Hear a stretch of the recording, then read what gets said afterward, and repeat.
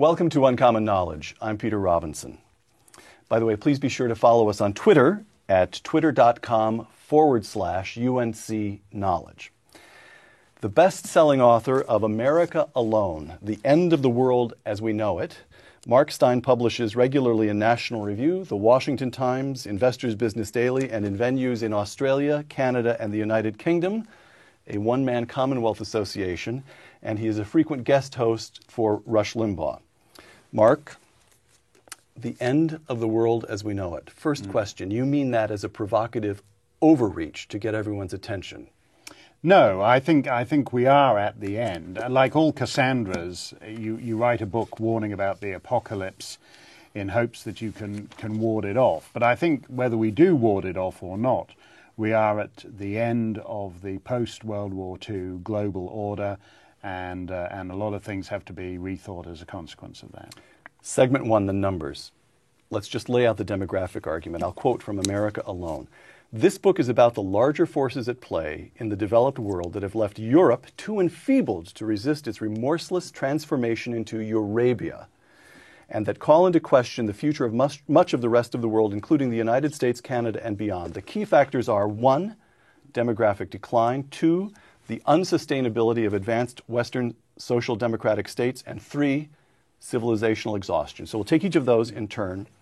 Demographic decline, the argument. Well, Europe has simply given up, for the most part, having children. If you take the Mediterranean countries, for example, we tend to think of them in our stereotypical way as big, fecund cultures, big Italian mamas, big Greek mamas, my big fat Greek wedding, right. Big fat Greek loving family. In fact, they have collapsed birth rates. Germany, Japan, and Italy are already in net population decline. They have upside-down family trees. They have 4 grandparents with 2 children and 1 grandchild. That doesn't have to go on for a long time until you're in serious trouble and you reach a point beyond which you can't recover. And that's what a lot of European countries are at now. Now, some of them are just going out of business. If you look at Eastern Europe, some of the countries that were, until 20 years ago, part of the Soviet bloc, they gave up having children, and they're in population decline, and there's no successor population. What happened in Western Europe is slightly different. In effect, Western Europe imported a large Muslim population to be the children it couldn't be bothered having themselves. And the Muslim birth rate is? Well, the Muslim birth rate is said to be, because, you know, in a politically correct culture, they don't keep a lot of official figures on this. But compared to the average ethnic European birth rate, where they have 1.3 children per couple, the estimated Muslim population is 3.5. Now, the official British statistic from the official British Government Statistics Office says that the Muslim population of the United Kingdom is growing 10 times faster than the general population. That doesn't have to go on long for the numbers to even out. If you say people think it takes a long time, but if you say have a 90% population, let's not make it any kind of racial thing. Let's call them the Munchkins. Say right. 90% Munchkins, and they have 1.3 children per couple, and then you have a 10% ethnic minority. You can call them the Ruritanians, call them whatever you want, but they have 3.5 children. That 90% and that 10% will have roughly the same number of grandchildren. So in other words, in two generations is all you need, even. and you've caught up. Yeah. Right. Now, you write in America Alone, I'm quoting you, today's high Muslim birth rates will fall, and probably fall dramatically, as the Catholic birth rates in Italy and Quebec have. Question, what is your underlying theory of what drives birth rates? Why would the Muslim birth rate fall? Well, I think there's two kinds of things that drive birth rates. Right. One is it's basic kind of economic improvement. People move from a primitive agricultural society where you don't need large numbers of children to work the farm into more developed societies where you need fewer numbers of children. What's happened in Europe has gone beyond that, though. Mm-hmm. In effect, the social democratic state has said you don't need to worry about children or grandchildren or anything like that anymore. You're taken care of from cradle to grave. There's a relatively high price in taxation to be paid for that, and that's why having a child is expensive in the modern world today. So people have fewer children because it's an economic liability. So if you don't have to have them, why have them? 40% of German female university graduates are childless. We talk about the maternal instinct, but evidently it isn't that instinctive. Not if you're German, not if you're French or German or Spanish. So, give me. By the way, this business about the Muslim birth rate falling. I have the feeling in reading America Alone that you almost toss that to the opposition, because even that need not necessarily be the case. Well, as witness say in the Church of Latter-day Saints in Utah, Salt Lake City is a completely modern town, right? But it has the highest birth rate in the United States. Yes, that is to say, it's not necessary. No, and that's why the Mormons have spilled the banks of Utah, and why Mitt Romney can be running as a Mormon candidate for president from Massachusetts. They've outgrown the state in a basic sense. And I think you can see similar things in Britain. For example, Pakistani immigration went down for the Pakistani birth rates went down for the first generation of Pakistani immigrants in the 1970s. Something very odd happened then in the 1980s and 90s, that it started creeping back up again. In other words, as soon as there was a big enough Pakistani population in northern England to be able to live in a kind of Pakistani culture, they resumed Pakistani-style fertility rates. So I accept, and I concede that point immediately, that certain Muslim birth rates are falling. But which ones are they? They're generally speaking the more moderate ones. The Tunisian fertility rate is a Western fertility rate. In Turkey, why is Kemal Ataturk's Turkey turning into just another Islamist society? Because the Kemalist, westernized Turks have a Western birth rate, and that great vast Turkish rural hinterland in the east retained a traditional Muslim birth rate, spilled its banks, like the population in Utah, and moved into the cities. And that's why whatever happens to Turkey, Kemalist Turkey is dead, gone, over. And if the Pentagon and the State Department don't get that, they shouldn't be in those buildings. Segment 2, the unsustainable habits of the West, again from America Alone. Quote, the European welfare state depends on economic growth and population growth. The former is now barely detectable, and the latter is already in reverse. Close quote. Explain why the welfare state in Europe depends on both economic and population growth. First your premise. Well, if you don't have welfare, a declining population is not a big problem. I mean, it's a problem in a kind of cultural sense, that you won't have a very hip pop music business if you've got very few young people. Right. But actually, personally, that would suit me just fine. I don't want a lot of young. You and I would be happy with Frank Sinatra. Yeah, right. I would be happy to have Doris Day and trade Lady Gaga to wherever she wants to move to. So if you lose your young people, you have certain cultural consequences. Right. But not necessarily economic ones. I mean, my town in New Hampshire, the population peaked in the 1810 census. And then what happened, the sheep farming industry in New Hampshire collapsed. People moved out to the west. People moved to the mill towns in southern New England.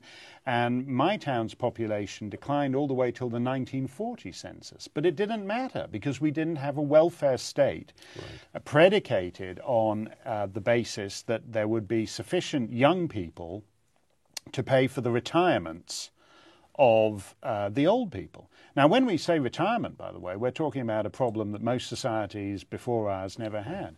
If you look at Greece, something like the best part of 300 professions in Greece, you're allowed to take retirement at 50. 50. So in other words, you work from 20-something to the age of 50, and then you spend 3 decades living at somebody else's expense. Well, who's going to be that somebody else? If you don't have any children, you've got to import someone to be the somebody else, and the people that Europe decided to import were Muslims.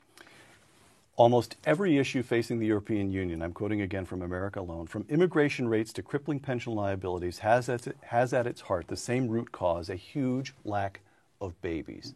Close quote. Give me a kind of summary statement, if you can, on why France, as we know it, can't survive under the current birth rate.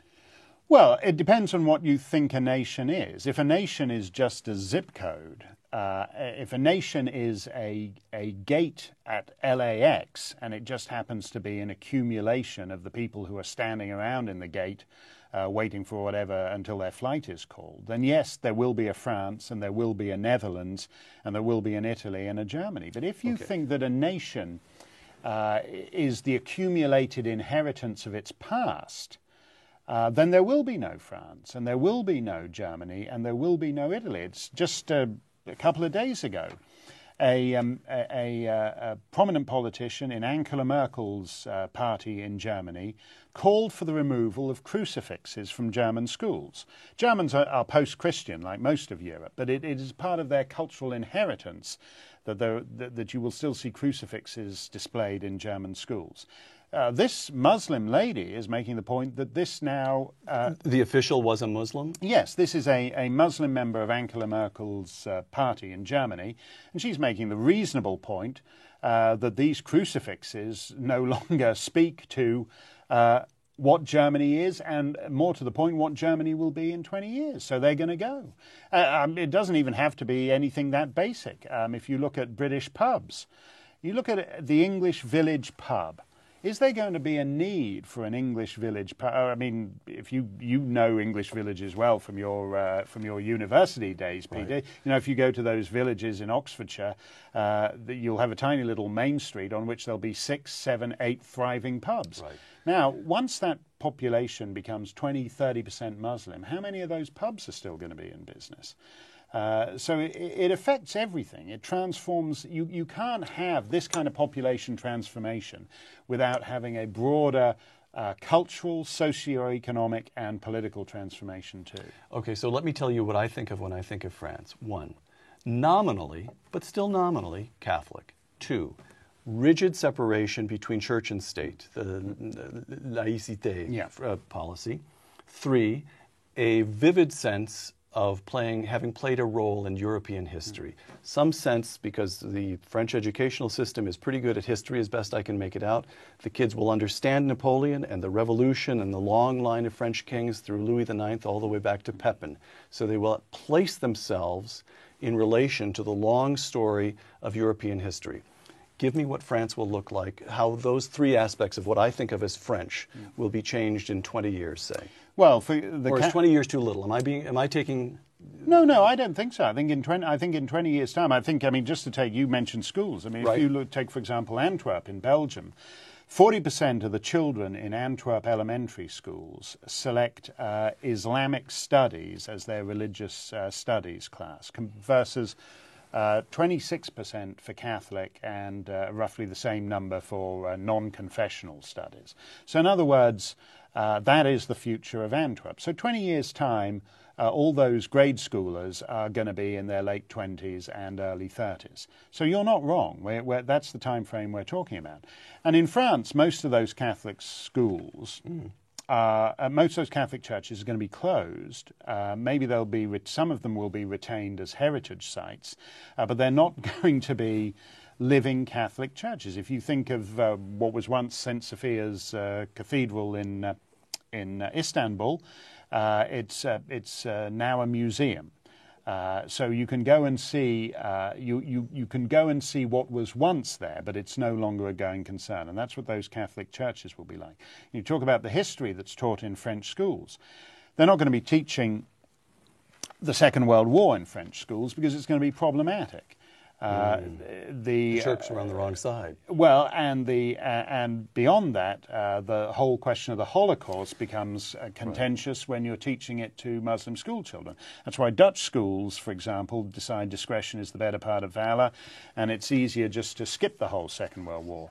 British schools increasingly find it's easier to skip the Crusades. So when you have this kind of essentially population transformation, it changes not only the present and the future, but it even changes the past, because the past has to be retrospectively brought into line with some kind of new national narrative. Segment 3, civilizational exhaustion. Again, America alone. Quote, a suicide bomber may be a weak weapon, but not against a weak culture. Explain that. Yeah, essentially Islam has bet that we have expensive toys. We've got the best kind of aircraft carriers. We've got the best kind of tanks. We've got the smart bombs. And that's a short-term advantage. If you want to pick a fight on a battlefield, if you want to pick a fight that is slightly more ambiguous, that never actually calls out the force you're up against onto the battlefield for a big tank battle, then what matters is will. What matters is will.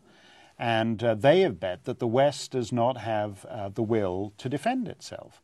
And they see that every day of the week. For example, in the way Comedy Central just a couple of days ago caved in and censored the show South Park. I don't really know much about South Park. I don't watch it particularly. I don't have a TV reception worth speaking of. But one thing I do know is that 10 years ago, South Park was able to do a Muhammad joke, and it went on the air, and it was broadcast, and nobody threatened to kill anybody over it. Right. What has happened since then is that we have taught these people the lesson that if you threaten to kill and you threaten to murder and you threaten to intimidate, you don't actually have to kill or murder anyone. The culture will just cave anyway. All right. You identify a couple of sources of this civilizational exhaustion. Let me try to ask you for an explanation of each. Again, I'm quoting from America Alone. Most mainline Protestant churches are to one degree or another post-Christian. They hold, actually I'm quoting this sentence just because I love the sentence. Deep breath. They hold that if Jesus were alive today, he'd most likely be a gay Anglican bishop in a committed relationship, driving around in an environmentally friendly car with an arms are for hugging sticker, close quote. The West is exhausted because it has ceased to believe. Well, I think it has ceased to believe in anything. And by that I mean it's not necessary for everyone in a Western nation to be a believing and observant Christian. Mm-hmm. But you have to understand, I think, that your civilization springs from a relatively narrow foundational source. I find it, I like atheists, but I must say I find the quality of atheism has deteriorated dramatically over the last century.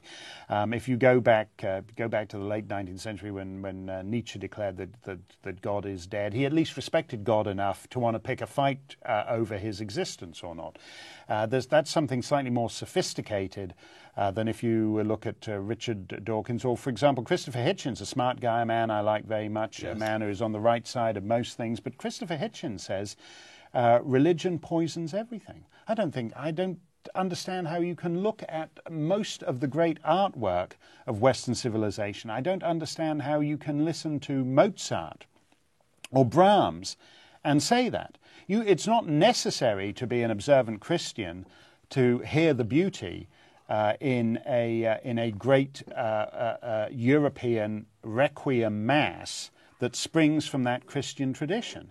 And so the idea of trashing our civilization in the interests of, I think, a multicultural nullity, I think has been a disaster. And I think it's left a great big hole where our identity ought to be.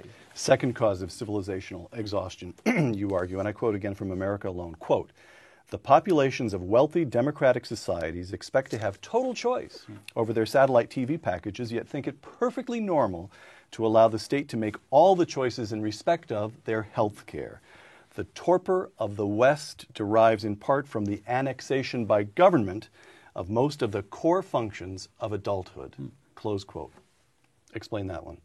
Well, I don't think it's very difficult. I think if you take a picture of the average 13-year-old in California today, and then you take a picture of a 13-year-old from, say, my part of New Hampshire, circa 1878, just put those photographs side by side.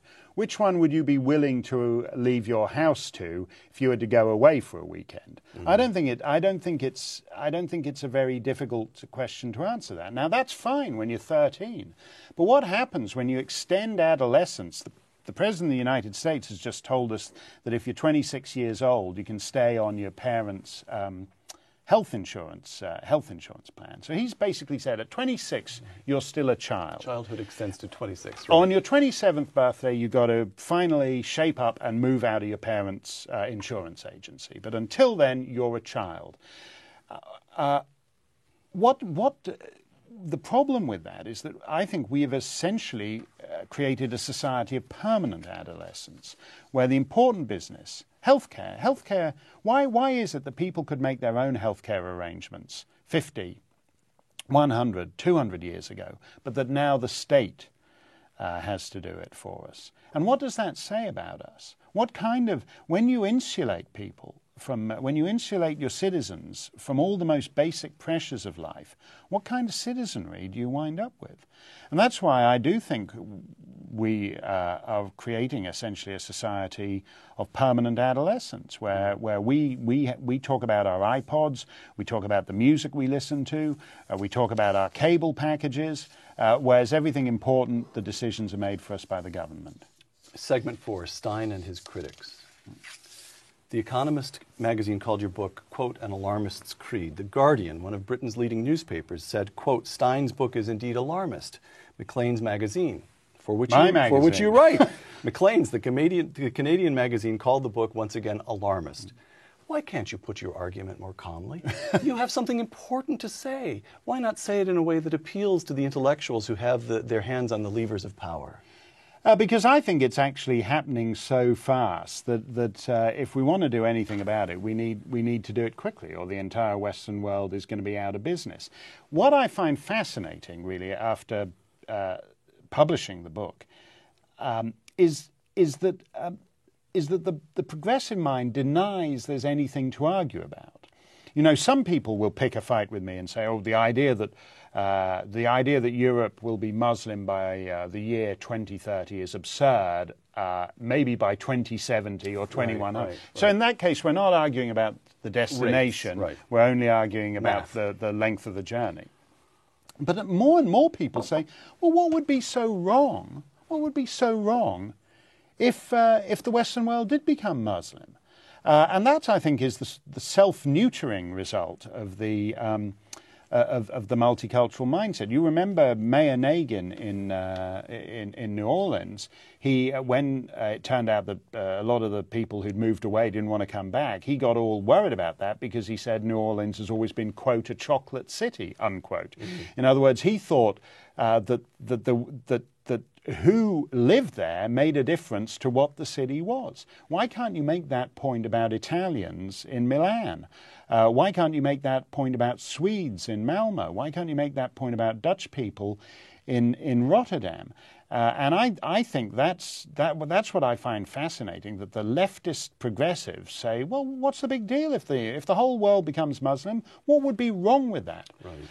And I think what the response to that is, well, look, okay, which currently Muslim city would you want to live in? Exactly. I like the Muslim world. I spent a lot of time in the Muslim world. I love Amman.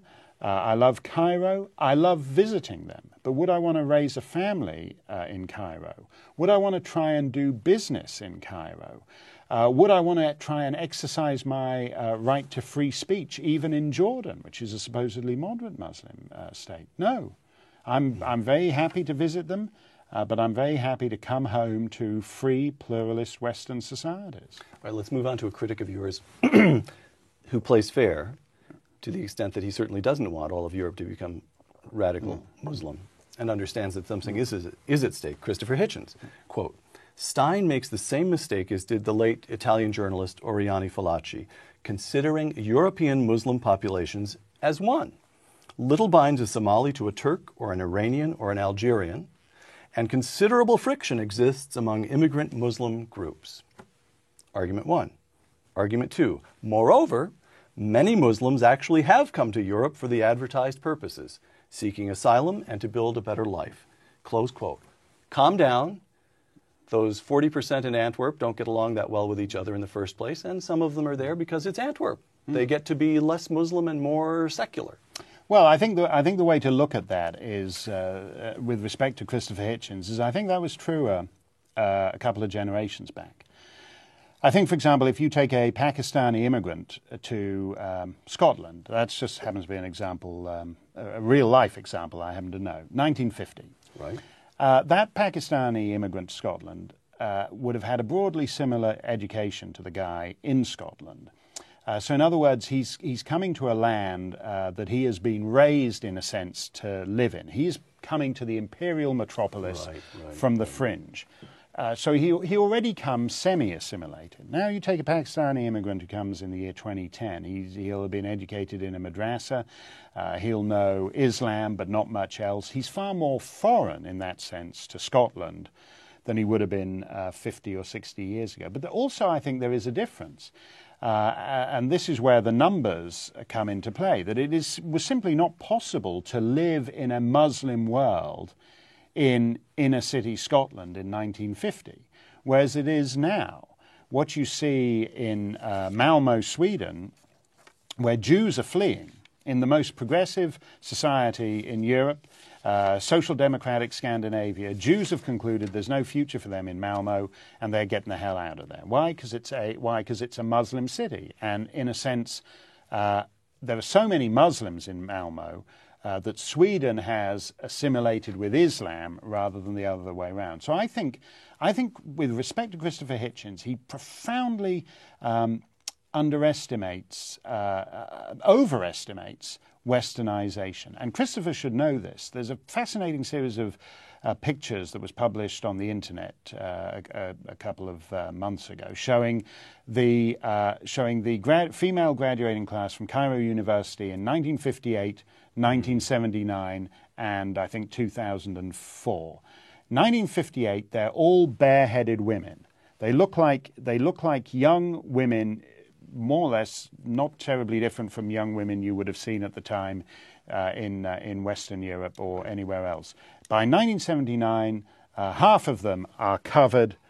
2004, they're all covered. It's the arrogance, I think. It's the arrogance even of the left to assume that the societal pull is always in the direction of Westernization. In the Muslim world, that is not the case. It's gone backwards, and I think you can see evidence already that it's going backwards in northern England and other heavily Muslim parts of Europe. Segment 5, your title, America Alone. You sum up European disdain for the United States by quoting the British journalist Brian Reed, who writes that Americans are, quote, self-righteous, gun-toting, military-loving, sister-marrying, abortion-hating, gay-loathing, foreigner-despising, non-passport-owning rednecks. To which Mark Stein replies... I think you left out the most colourful bit of that description. Well, there's a bit that's... rather vivid mixturations. Go ahead, toss it in. Yeah, who think that... I think God gave them the biggest... manhood in the world, I'm being discreet there, yes, so that they could urinate on the rest of the planet. It's something like that. To which Mark Stein replies, if one were to formulate it less disapprovingly, Brian Reed's Anatomy of Americans equals, quoting you now, culturally confident, self-reliant, patriotic, procreative, religious, democratic, constitutional rednecks who believe in national sovereignty rather than ineffectual poseur multilateralism, close quote. What makes the United States different? Well, I think the United States is still different. I think it's clear that there's a big slab of the population here that is attracted to the idea of being like Europe. Europe has only been able to be like Europe the last 60 years because the United States has served as the guarantor of last resort. In effect, Germany doesn't need an army because the US Army lives in Germany, and so Germany has been free to spend its defense budget on socialized health care and all kinds of other things. In effect, US taxpayers pay for the German health care system. In 2010, this year, we still have 50,000 troops. 60-some years after the end of the Second World War, we still have 50,000 troops in Germany. Right, which is ridiculous, and any time anybody talks about withdrawing them, as Secretary Rumsfeld does, the argument now that was advanced at the time is that the closure of those bases would be devastating for surrounding German supermarkets and restaurants. Right. So that is why the United States taxpayer pays to keep this vast army in Germany, is because otherwise those supermarkets and restaurants would go out of business. So if America goes down the European path, who is going to be the sugar daddy for America in the way that America served as the sugar daddy for Europe? There isn't one. But what heartens me is that America is not yet European. I was very despondent by the results of as you can imagine, of the 2008 election. But what was interesting to me is the nature of the rebellion against that. There was the financial crisis, which happened in a lot of countries, and in a lot of places, from Iceland to Bulgaria, you had massive demonstrations of people pounding on the door of Parliament, saying, "Why didn't you, the government, do more for us?" This is the only country in the Western world where a mass protest movement rose up saying, why don't you do less for us? Why don't you get the hell out of our pocket? Why don't you keep out of our lives, big government, and we do just fine?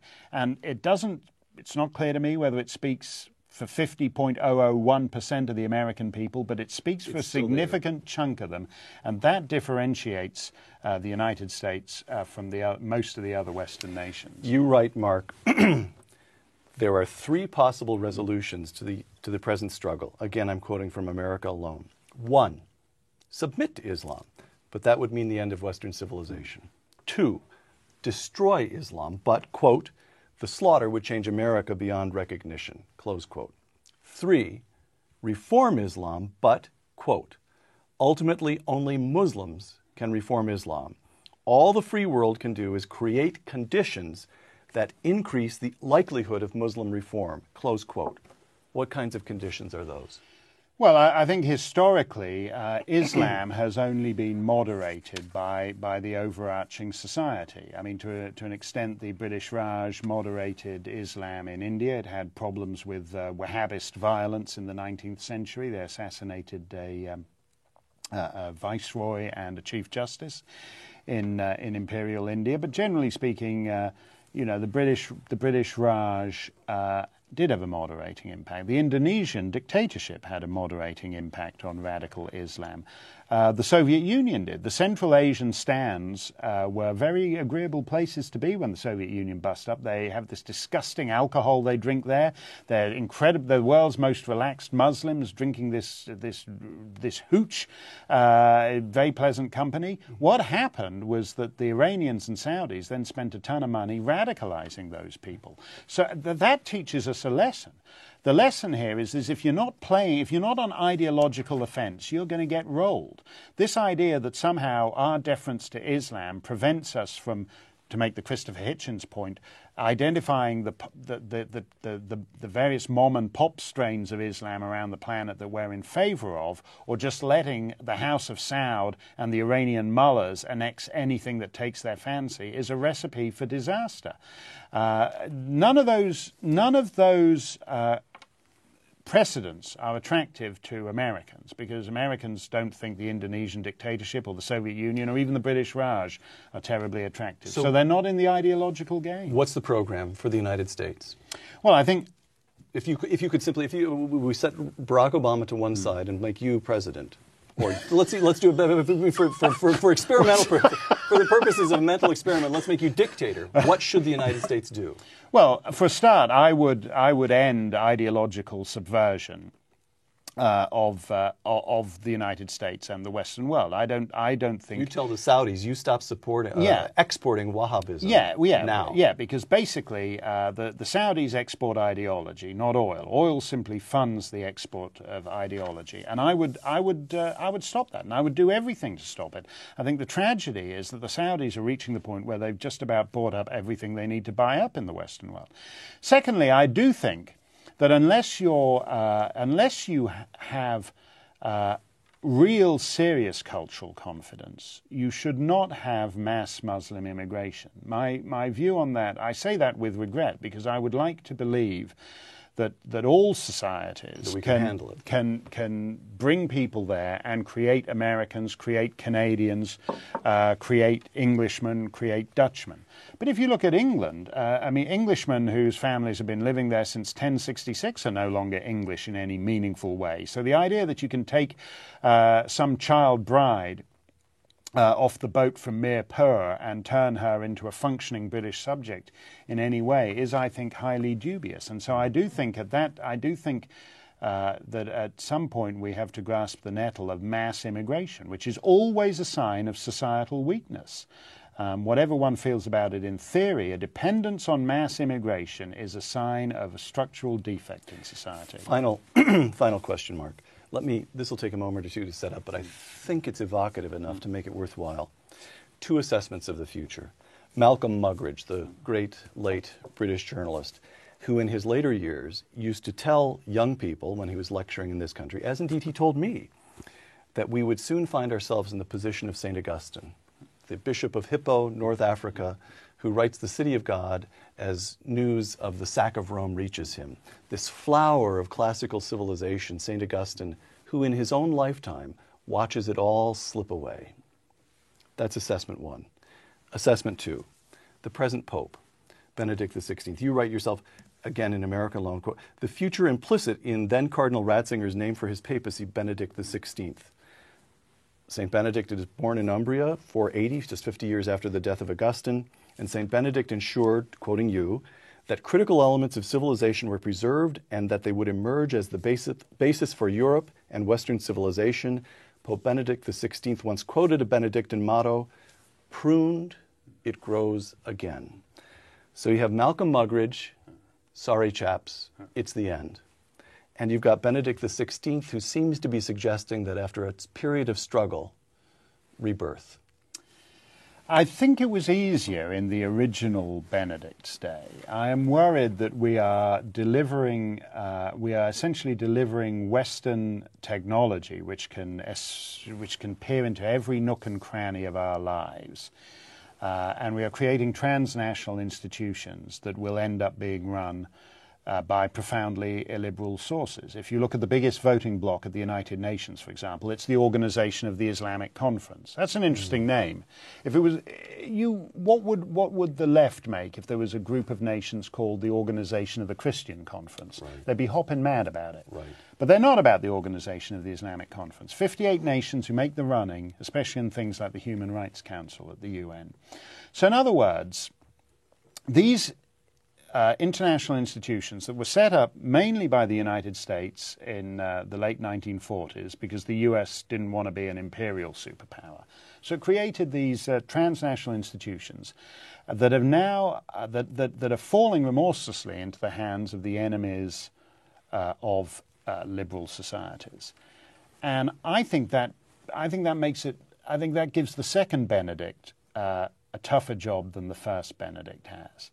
I don't want to subscribe to Malcolm Muggeridge defeatism. I'm a happy warrior. But turning this thing around is going to be hellish work. And I think at a certain point we're going to find little citadels of light on what is otherwise a very dark planet. In other words, I think pruned it grows again, maybe, but the pruning is going to be far more severe than we yet know. Mark Steyn, author of America Alone, thank you very much. I'm Peter Robinson for Uncommon Knowledge and the Hoover Institution. Thanks for joining us.